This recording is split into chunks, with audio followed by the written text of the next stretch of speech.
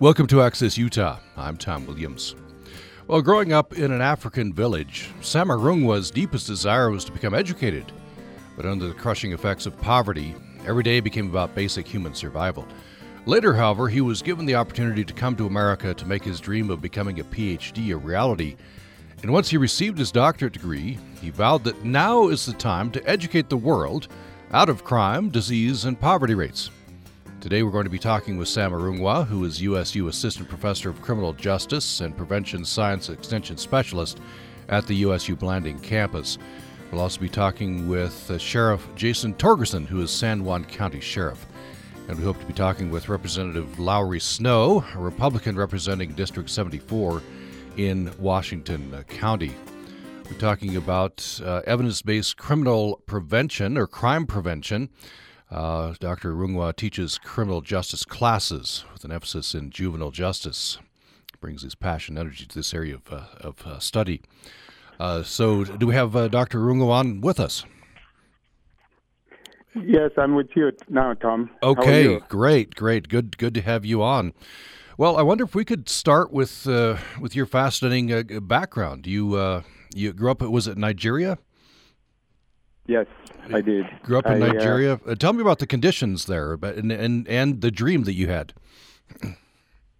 Well, growing up, I always dreamed to come to America because when I was 14, my father had invited missionaries from the Church of Jesus Christ of Latter-day Saints to come to our village. My village is called Nsurimo, which is one of the tiny villages in eastern Nigeria. And it's a long story how he was looking for an American religious partner of sort, and it took about 10 years. Eventually, the missionaries came to my village, and I was 14 then. I remember that I had finished primary school. When I was 12, I was considered bright. I was one of the top students in the primary school, and I wanted to go to secondary school. And then my father gave me probably one of the worst news of my life when he told us that he would not be able to fund more than a primary education for any of us. And so when the missionaries met me, I was very, very upset, very sad. They asked why I wasn't in school, which I was grateful for, and I told them my sad story, and that completely changed my life. They were interested in my father and teaching him the gospel, but they took a particular interest in me and my story, and they told my dad that they are not supposed to adopt a child while they're on mission, but that they really like his son, me, and that they would like to help me because I was interested in getting an education. And I told them I wanted a secondary education, and they asked, "That's it? You just want a secondary education?" And I said, "Yes, just like my father. I want to be like my father." And they said, "Well, have you thought about being more educated than your father to be a university professor?" My dad was a primary school teacher, and so that's when I learned that you could actually go beyond secondary school and you could teach not only in primary school, you could be a teacher in a university. And so I changed my vision to be a university professor. And so that's how it took another 10 years for them to be able to, I joke that they smuggled me into America, but eventually I came here when I was 25, which is about 25 years ago. Wow, it's an amazing story. Great opportunity, right? Incredible opportunity. Yes. So you did set your sights higher, right? But Absolutely. had to move up through. I'm looking at your bio here.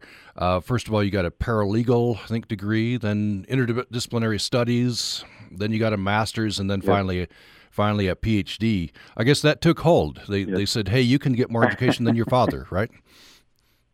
Yes, I was hungry, and so I probably spent a little over, 12 years in college. I had to do, because I didn't have a secondary education, they kept asking, "Where is your high school transcript?" And I said, "I don't have one." And thankfully for me, in Texas, actually I started in California, but I could only spend a year there, so I transferred to Texas, where I went to Lone Star College, one of the largest community colleges in the U.S., and they have open admission, and they said, "Don't worry, we'll just run you through a program. And so they tested me and put me in a developmental course. It took about a year or two for me to become what they call college ready. And then I finished my associate's degree. Fun fact, while I was doing that, I ran out of my visa, expired, and I was placed on deportation. And they had to have lawyers helping me. And I said, what can I do to pay you? I don't have any money. She said, well, I could use assistance, but you're not a paralegal. And I said, I can learn. So I started studying paralegal so that I could help in the law firm. And that was how eventually a judge pardoned me and gave me citizenship. But anyway, so that was my associate's degree. And of course, I went to University of Houston system and did my bachelor's and master's at Texas Southern. And then I wanted a PhD in prevention science. And they didn't have that. The closest thing was juvenile justice. So I went to Texas A&M system, a university they call Prairie View A&M. So that's where I got my PhD in juvenile justice, focusing on prevention science. And then I became certified. I got a postdoctoral certificate from University of Washington, specializing in a prevention science model called Communities That Care. So that is my journey. When I finished that level of education, I felt like I couldn't ask for anything in this world again. That was my childhood dream. And thanks to the generosity of those missionaries and a lot of other missionaries that came behind them, they just pulled together and gave everything they could to make my dream come true. So that's how I ended up in Utah. I've always wanted to be here. I've always wanted Utah to benefit from my education and my specialty. I am one of few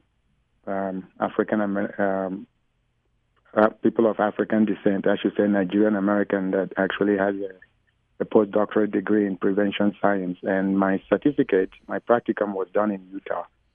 And I promised them that if they would allow me to become certified, I would come back and do something. And 2 years ago, in the middle of COVID, Utah State University advertised for a position, and they wanted somebody who can teach juvenile justice. My wife said, this job has your name on it. And I asked if they would give me a joint appointment, a secondary role as the prevention scientist for the state. They said, we don't have one, so sure. And they created an extension, what they call an extension role for me. So I teach in the classroom. I teach criminal justice, juvenile justice, and sociology in the classroom as a full-time tenure-track faculty professor. And then I have a secondary role working with all 29 counties to help them prevent or reduce or prevent their crime, disease, and poverty rates. We're trying to reduce this social problem to zero by January 2030. So it's a race to get there within 10 years is how I look at it. Yeah, well, incredible. Well, let's put your incredible story on pause just a moment. Bring in our other guests. We bring in Representative Lowry Snow, who's Republican representing District 74 in Washington County. Representative Snow, thanks for joining us. Thank you, and thank you for the invitation. You bet. I know we have to let you go here in about 10 minutes, so we'll concentrate on you a little bit as we go along here in this first part of the program. We also bring on Sheriff Jason Torgerson, who's Sheriff of San Juan County. Thanks for joining us. Thanks for having me. Appreciate it. So I want to turn to you, Representative Snow. I know you've sponsored some bills on this general topic, right? Especially education. And education is a way of helping those who are incarcerated. I wonder if you'd tell us about House Bill 266, especially. Thank you. I think sometimes we forget that, especially our young people who are held in long-term custody, still have a need to be educated to the extent possible, to stay up with their peers so that when they get back into society and become integrated, they have a place. And I think our education efforts help. A couple of sessions ago, I was the chief sponsor of that House Bill 266, which opened the doors for providing concurrent enrollment for our youth in long-term custody. And I think most of your listeners and everyone on this line understands Utah's concurrent enrollment. It's actually a great benefit for our students in high school to take classes on a college level and receive college credits. And for example, in the case of my granddaughter who just recently graduated from high school, she had enough concurrent enrollment credits. She actually received an associate's degree at the same time that she graduated from high school. Well, our youth in custody didn't have that opportunity, but it occurred to me as I began speaking with some of the good people at Utah Tech University that they had the capability and the interest and the passion for delivering these courses to our young people in custody. And so I don't know whether that's occurring elsewhere in the nation, but I'm really grateful that we've stepped up and making a difference for these young people. I think one of the things that has been most rewarding is I've heard back from teachers who have been involved with that. They tell me that some of the students tell them or ask them questions like, are you serious that I can actually, I'm getting college credits for this? And the teachers have to verify that this is actual college credit they're receiving. And the reason that's so remarkable for some of those young people is they come from families where no one has attended college. They never thought that they would ever have the opportunity. And so it's not just about giving them the education, but it's about offering them hope in the future that the day will come when they're out, that they can actually take their place in continuing their education or pursuing a career. So that was the essence of the bill. It's going forward. And the data is pretty significant in terms of the young people that enrolled. And I think this next session, in talking to the Director of Juvenile Justice Services and also Professor Kaplan down at Utah Tech University, and Sam's aware of this as well, we're going to be looking for additional funding to expand that because that makes a real difference. It's interesting. Let me just add this note. It's interesting in speaking with the teachers that these students are limited in terms of their online access. Most of the time, they don't have that, and they're also limited in their ability to access any technology. So, one of the teachers I talked to just a week or two ago, who taught English, said that these students were handwriting their essays, some of them as long as 10 pages or more. And they were highly motivated to do whatever is necessary to accomplish a passing grade and getting a college credit. So if I sound like I'm passionate, it's because I know that these are the kinds of things that will make a difference in these young people's lives. Thanks. Yeah, that's wonderful. I want to turn next to Sheriff Torgerson. You're, of course, responsible for the inmates there in San Juan County. Tell me about efforts for education, I guess, and other things that might help inmates, later in life. I guess right now and then later in life. Okay. Yeah, one of the duties of the sheriff, of course, is managing the county jail, and our county jail, has about 110 beds. 70 of those are state inmates that we contract with the state of Utah to house, and so we do programming for those state inmates. The other, 30 or so beds are county people that are incarcerated or people that are traveling through or are sentenced to do time, in the county jail. And so we have programming for state inmates. And then one of our jail staff provides education for the people that are incarcerated, help them get a GED or high school graduation. And that's been going on for some time with our partnership with the San Juan School District. But just recently, Professor Sam's come to us, and we started this, pilot program to help inmates go on into higher education. And we just feel that's important. So we were glad to partner up with him and let's give this pilot program a shot. Because anything we can do to help, the people that are incarcerated will help them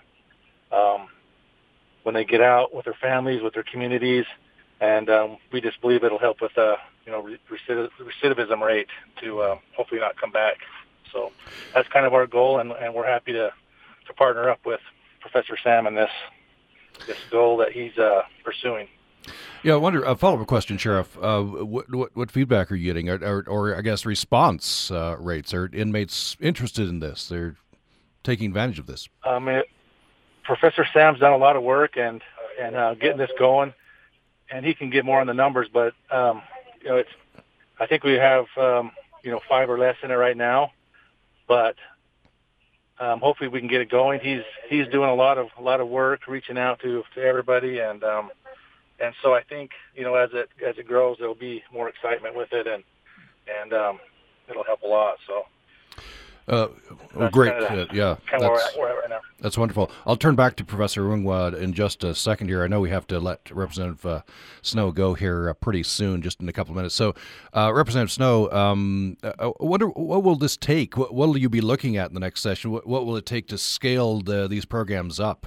I guess money is one thing, right? Money is, and I don't have the figure now. The last legislation was relatively low. I think $300,000 to get the program off and running.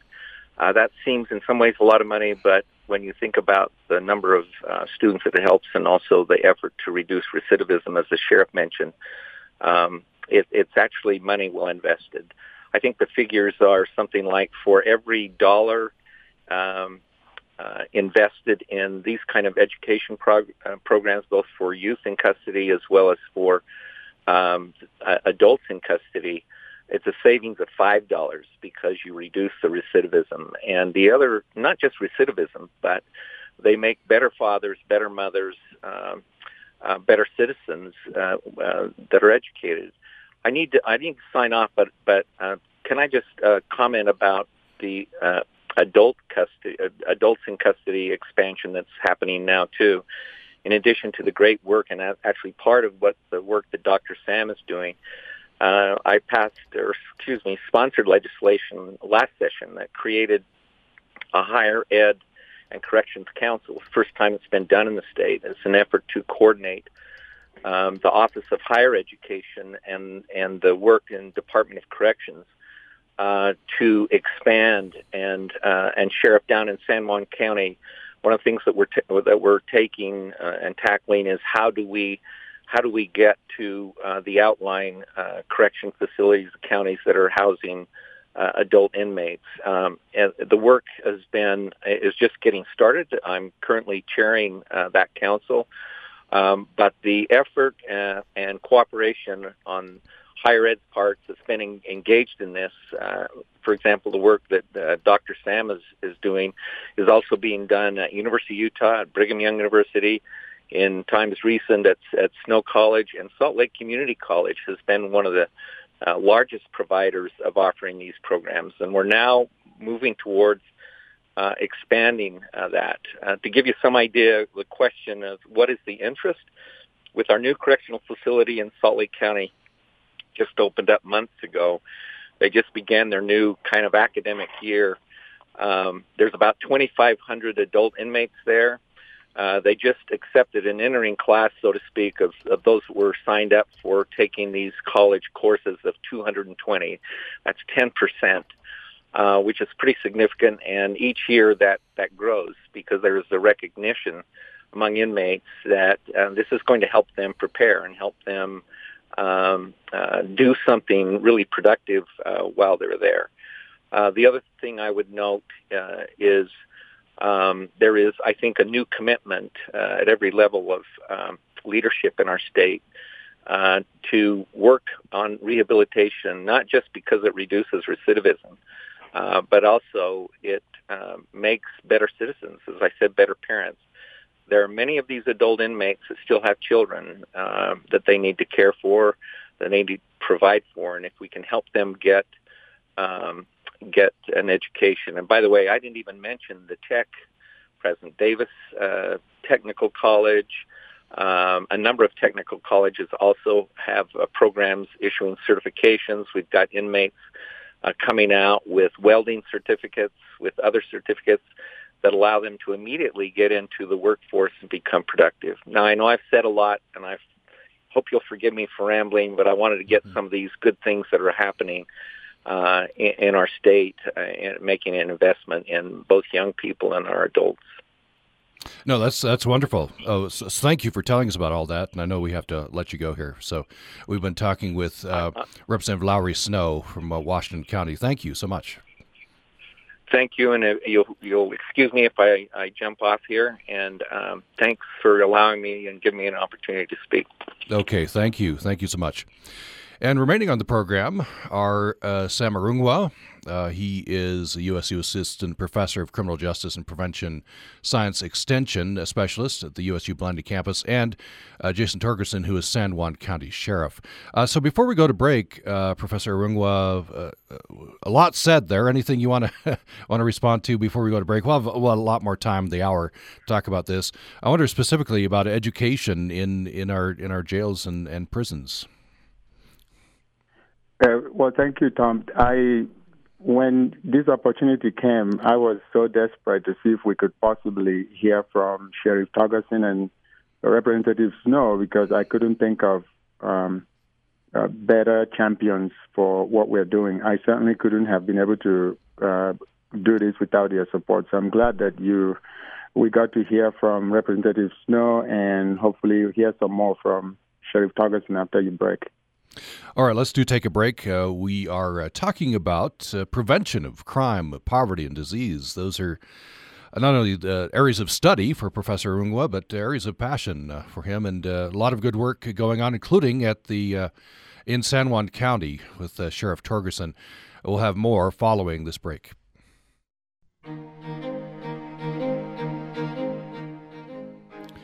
Thanks for listening to Access Utah. I'm Tom Williams. We're talking with Sam Arungwa, USU Assistant Professor of Criminal Justice and Prevention Science Extension Specialist at the USU Blanding campus. We're also talking with Jason Torgerson, who is San Juan County Sheriff.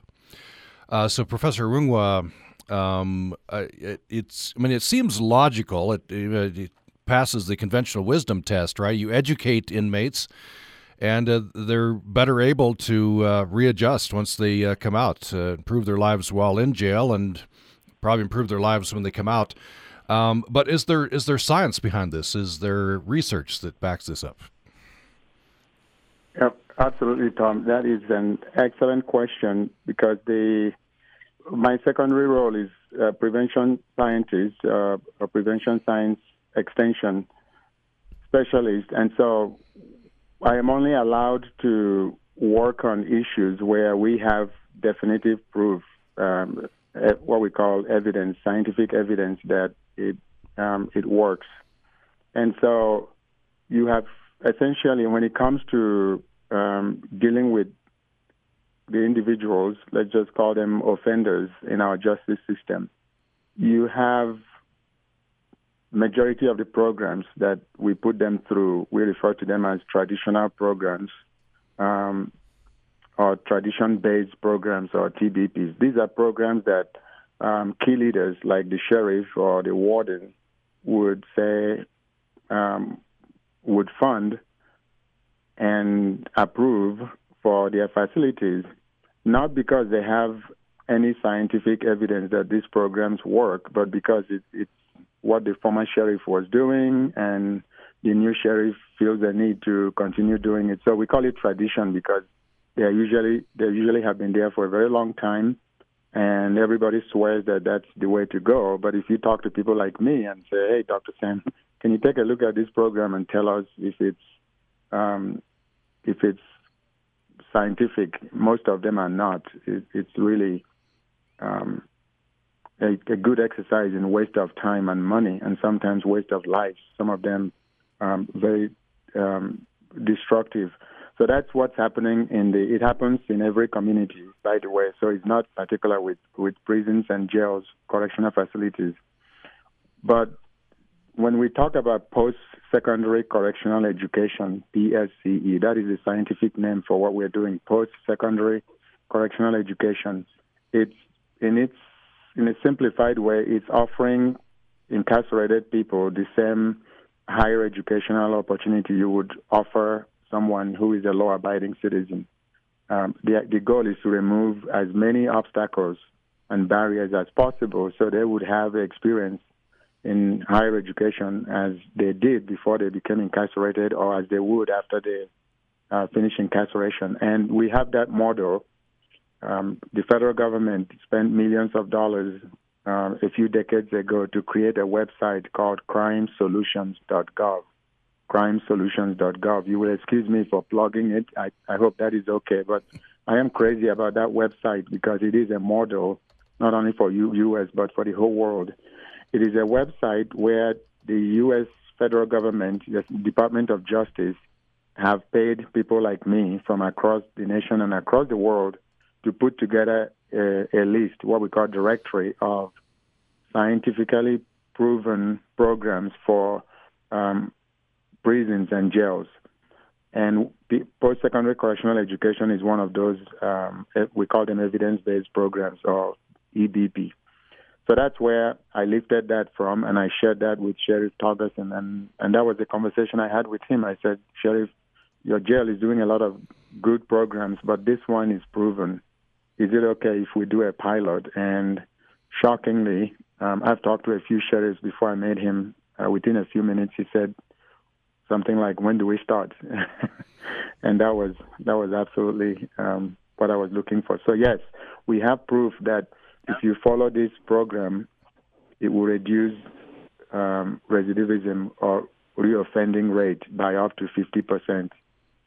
If it's properly and fully implemented, which means we have a shot at sending half of the people in the jail or prison home, and they will never come back to prison again, which is a huge savings in cost, but also significant reduction in crime in Utah. Yeah, I just pulled that site up. We'll recommend that to listeners, crimesolutions.gov. Has a lot of information on there. I want to turn back to Sheriff Torgerson. I happen to know, Sheriff, that at least for the Cache County Jail here where I am, there's programming for the inmates, right? In fact, there's a deputy who's over programming. And I assume the same in San Juan County Jail. This is. And I assume it's not all altruistic, right? You're trying to prevent recidivism. You're trying to rehabilitate folks. Yeah, that's correct. That's our main goal is to get people out there, like it's been mentioned already before, be good husbands, mothers, and siblings, and get back in there and then not come back to jail.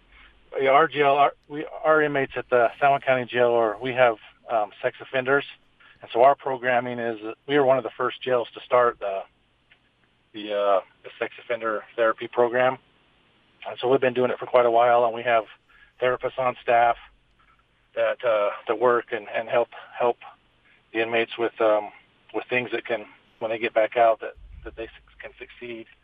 And so this thing that Professor Sam's brought to us is just another thing that we can offer besides our programming, and we're on board. Anything we can offer to help is what we want to do. So that's kind of where we're at with it.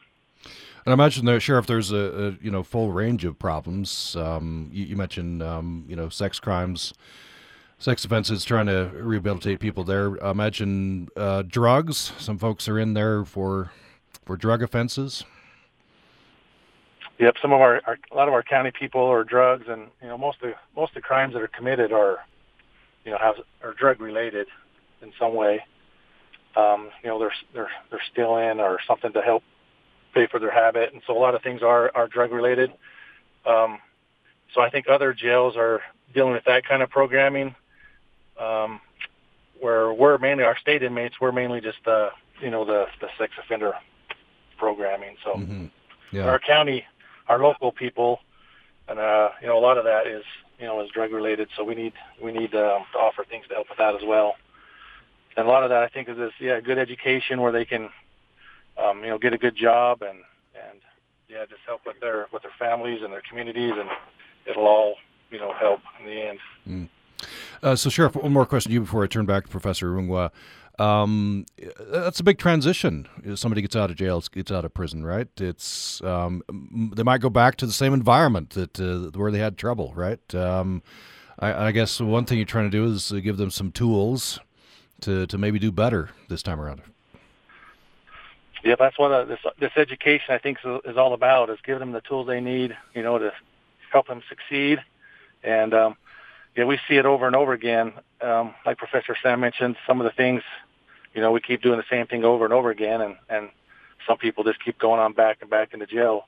We recently had a citizen from our county just got out of the state prison, and he's had a hard time integrating back, and he's actually in our jail now looking at probably going back to prison again. So it is a big adjustment for individuals, and just any tools we can give them to help them just would help everybody, all communities everywhere. So it's definitely worth the effort. So, Professor Arungwa, back to you. You mentioned, I think the number you cited, if implementing some of these programs, especially education programs, can reduce recidivism rates up to 50%. Was that the figure? Yes.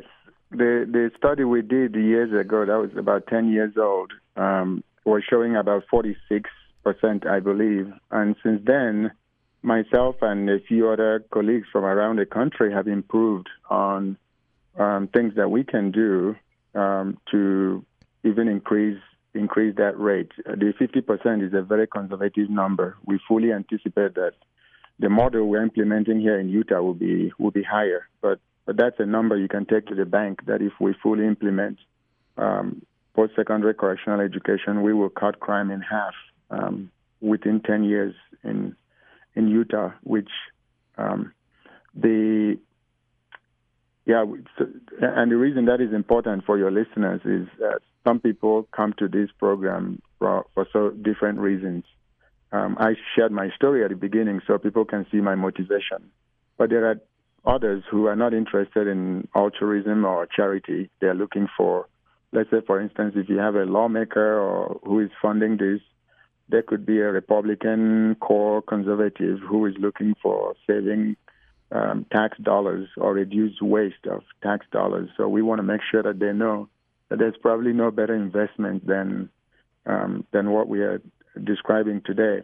But then there are others also who come to it for a different reason, what we call the moral reason. It's not about saving money, or it's about saying what is the right thing to do. And I'm glad that both Sheriff Torgerson and Representative Snow have talked about these individuals being somebody's daughter, somebody's son, somebody's mom, dad, and grandparents in some cases. So if we have this tool that we can help them get back on their feet and abandon criminal behavior and become a law-abiding citizen, it just seems like for a state as religious as we are, we should be looking at it morally, that we shouldn't turn our back. And so we're trying to address the concern of the different. We know we're in terms of our politics, we're in a divided country where someone could be a Democratic, liberal, or conservative Republican.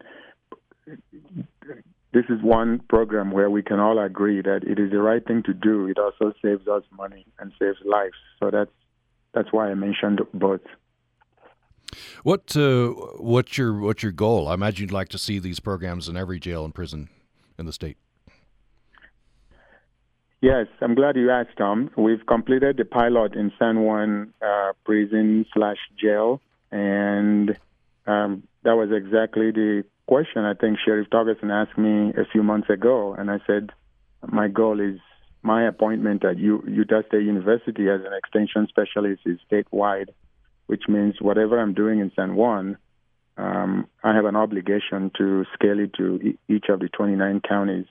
And I asked him if he could connect me with the president of what he educated me. It's called the USA. Thought I would mention that Utah Sheriff's Association. And it turns out the sheriff of Cache County, your county, is the president of Utah Sheriff's Association. So we've met with him, and he is open to allowing me time to pitch this to all the sheriffs in Utah. I'm looking forward very much to that. And so my deal with Sheriff Torgerson is, since he didn't have a budget to pay me, and I said, if you liked what we're doing, would you introduce me to your 28 other sheriffs? I know they belong to a small club, and it's invitation only, and he agreed to take me there. So that's what we're hoping to do this fall, is to extend what we're doing in San Juan to every jail and every prison in Utah where we're invited. And I'm hoping that sharing this with your audience would help us to connect with those individuals too. And we also want to partner with every university, every post-secondary education institution in Utah. There is no competition in what we're doing. We want to partner with and collaborate with everyone. I should mention that we're already collaborating with Utah Technical University, former Dixie.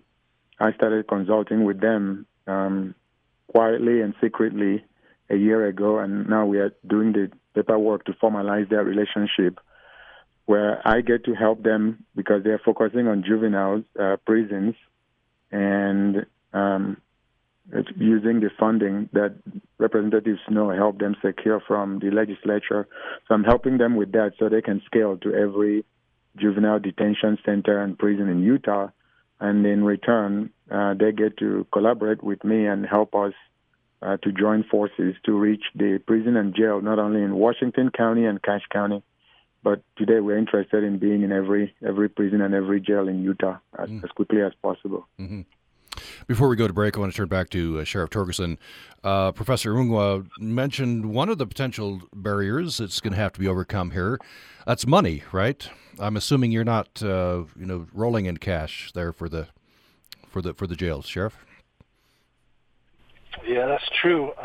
San Juan County is probably one of the poorest counties in the state, and so money's hard to come by. And I've been very grateful for Professor Sam, Dr. Sam. He is probably the most driven person I've ever met, and he's always driving. He wants to meet with, the Sheriff's Association, and it's good. You can, feel his passion, and he's done most of this stuff down here for free for us here in San Juan County, which has been very, very helpful because we wouldn't be able to do it otherwise. And so money's hard to come by, but he's always looking out for ways to get grants and money from the legislature as well. So I think I just appreciate his drive in pushing this and trying to get in this throughout the state. And so we'll continue to work with him and help him to reach out with the sheriffs through the Sheriff's Association. Professor Arungwa, just before we go to break, maybe we've got some folks interested, sheriffs or officials. I guess they just contact you. That's right. My job is to talk to them, and I am available to them 24/7. When I'm not teaching in the classroom or meeting with my students, I have about anywhere from 100 to 200 students at Utah State University. My secondary role is to talk to, we call them key leaders, decision makers, and it could be those in the legislature or in the executive, from the governor all the way to mayors and county commissioners, and then in the judiciary, that would be Supreme Court justices and district judges. Those that have decision-making role, my job is to first educate them about these programs that we have, which is a solution that they're looking for.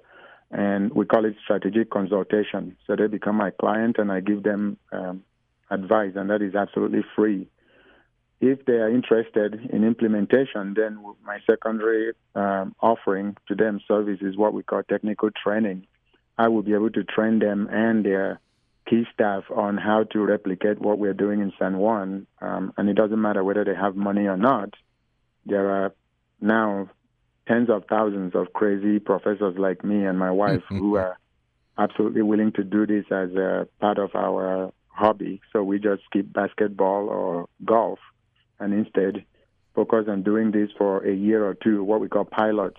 Once you pilot it, this is a program that sells itself because we can show what we call proof of concept, and the cost-benefit analysis. We bring in economists that will show that the county and the state is actually saving thousands and eventually millions of dollars by implementing this. So money is no longer a barrier. It used to be until people like me realized that we don't always have to be paid for every class we teach or every advice we give. We can.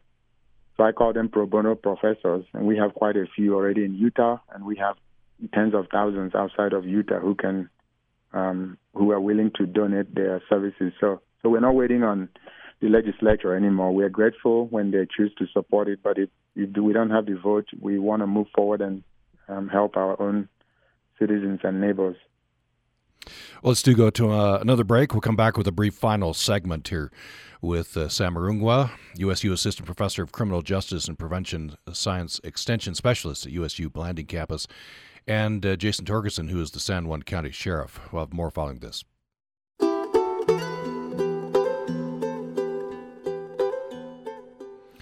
Thanks for joining us for Access Utah. I'm Tom Williams. We're talking with San Juan County Sheriff Jason Torgerson and with Sam Arungwa, who is USU Assistant Professor of Criminal Justice. He's also a Prevention Science Extension Specialist at the USU Blanding campus. Previously, we talked with Representative Lowry Snow. And so, Professor Arungwa, a very brief final segment here, just about 5 minutes-ish. So just a couple of minutes on this. And this might be, topic for to expand another day. But you mentioned earlier in the program an ambitious goal, prevention or elimination of crime, poverty, and disease by 2030. And I guess education plays a big part in all of that. That is correct, Tom. Education happens to be one of like a dozen prevention science programs we like to implement. Education is a foundational program. So on top of education, then you can build on the other dozen or so programs. After people receive their post-secondary education, and that could be a certificate, 1-year certificate, for instance, or associate degree, bachelor's, master's, or PhD, they need a job. Even while they are taking these classes, they need a job. So there is one we created. We call it UTARA, University Teaching and Research Assistants.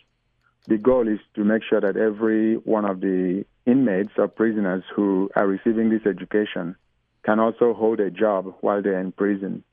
And so one of the first courses we started in San Juan is this teaching them to certify them to be able to work as a university teaching and research assistant.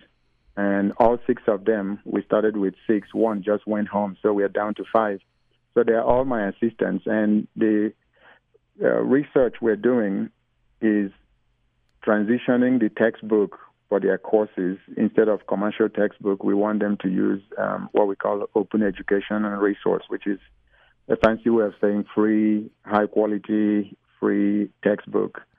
And teaching them that skill means that they will be invaluable to the university that is helping them, in this case, Utah State University. That textbook is for me to use in my courses, but then that makes it available to them.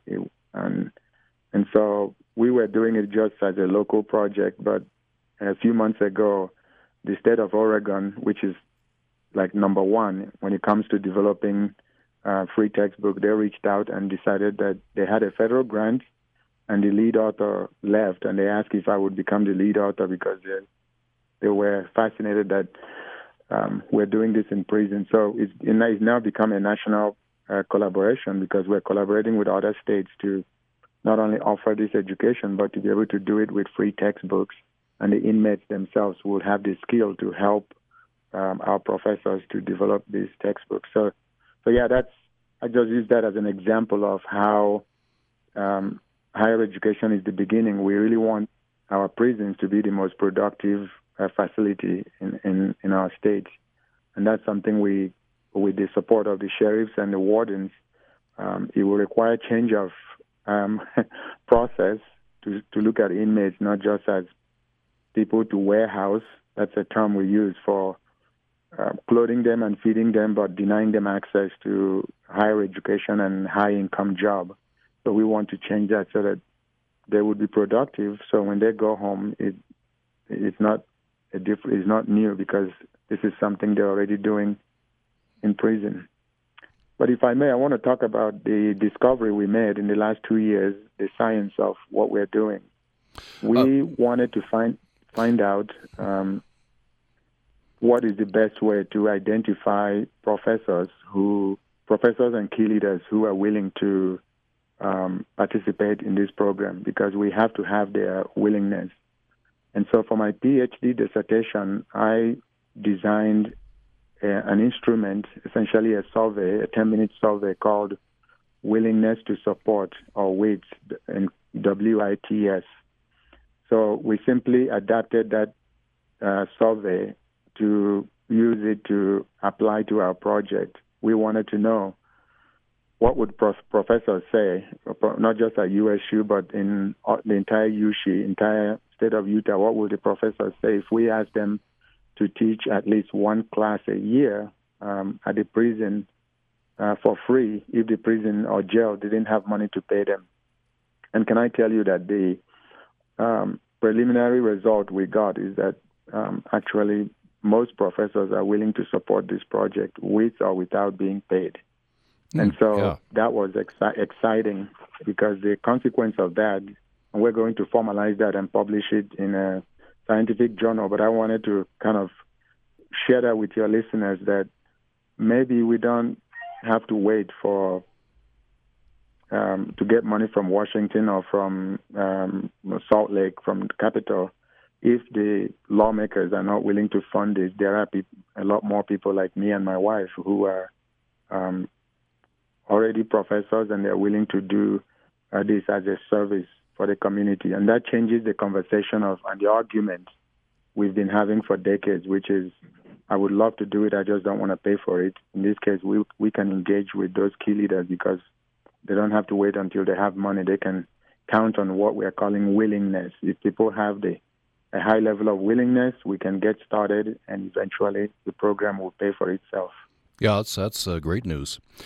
Sheriff Torgerson, I want to end with you. We just have about a minute left. I want to have you just speak briefly to what are the key factors in reducing recidivism. You talked about the citizen who got out of prison and now looks like maybe he's going back. You want to prevent that kind of thing. Is education, I guess education's among the top factors. Yeah, education's one of the top, and because that just helps the person go back and be able to, have a way to support their family. And so that helps with their family relationships and,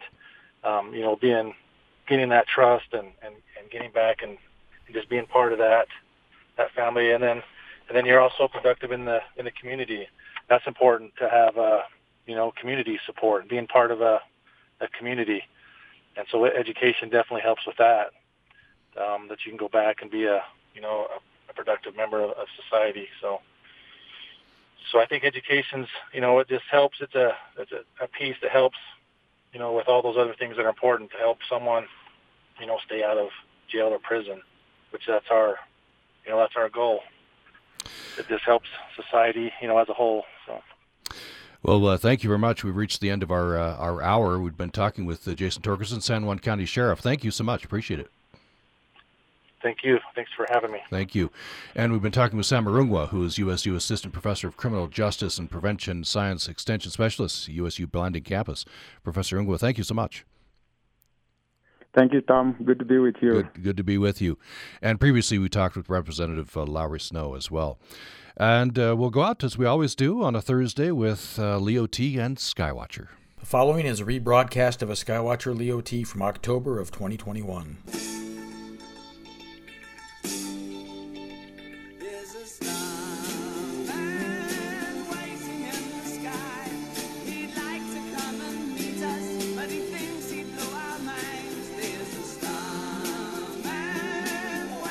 It's many cultures, one sky. Skywatcher Leo T here. As we climb into the sky with our own eyes, we can see the waning gibbous moon. That's between full and half, when Luna is in the phase where its visible surface is shrinking every night until it's a new moon and hiding, then growing back to full. At any rate, the moon or Luna shines in the east after dark, and binoculars will help you look to its upper left and find the sublime Pleiades, or seven sisters, which right now looks like a twinkly kite flying with its tail trailing below. See the sky chart on the Skywatcher site for all of this program, as well as some great photographs. Also easy to spot is bright big orange Capella. It's a few clicks to the left of the moon. And then on Saturday, the moon shines magically near a big, beautiful reddish star in Taurus the Bull, blinking at you, known as Aldebaran, the Eye of the Bull. And by midnight, Orion, the King of Kites, is clearing the eastern horizon far below them all. On Skywatcher Leo T, it's many cultures, one sky. As we talk about the moon, we delve into some of the interesting images people all over the world have of the mares or seas of the moon. In many cultures, including the Chinese zodiac, the rabbit is a lunar creature with feminine energies and whose outline can be seen in the phase of the full moon. Many Native American cultures, the rabbit myths tell of the hare returning the sun to the sky and restoring warmth, which I think we can all use a little bit of warmth along with the nice moisture we've been getting. On the Skywatcher site, the rabbit, in a painting by Susan Saden-Boulay and published by Pomegranate Communication, shows a moon goddess venerated by the Urgic peoples of western Siberia. Although this goddess can assume many forms, the rabbit's her favorite. And let's take the little Skywatcher spaceship out a little further to visit the JPL NASA Mars rover called Perseverance.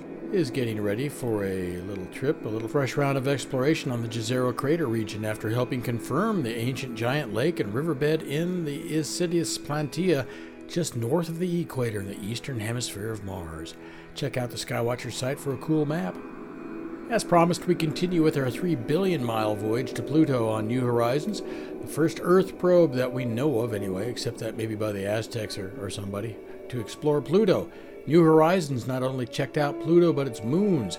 That's right, 5 moons. The biggest, Charon, is in a tight dance orbiting with Pluto and has a few surprises of its own. Spanning half the moon is an enormous canyon, Argo Chasma, that is almost twice as long as the Grand Canyon and has possibly the highest cliffs in the solar system. Pluto. Well, we'll check the young, surprising geology next time and at some point get New Horizons out another billion miles or so to a weird, knocked-out space rock. We've been heading there for a couple of weeks, but we will get there. It's many cultures, one sky, as we look up, look around, and get lost in space. Skywatcher Leo T on UPR with translator stations statewide and streaming live.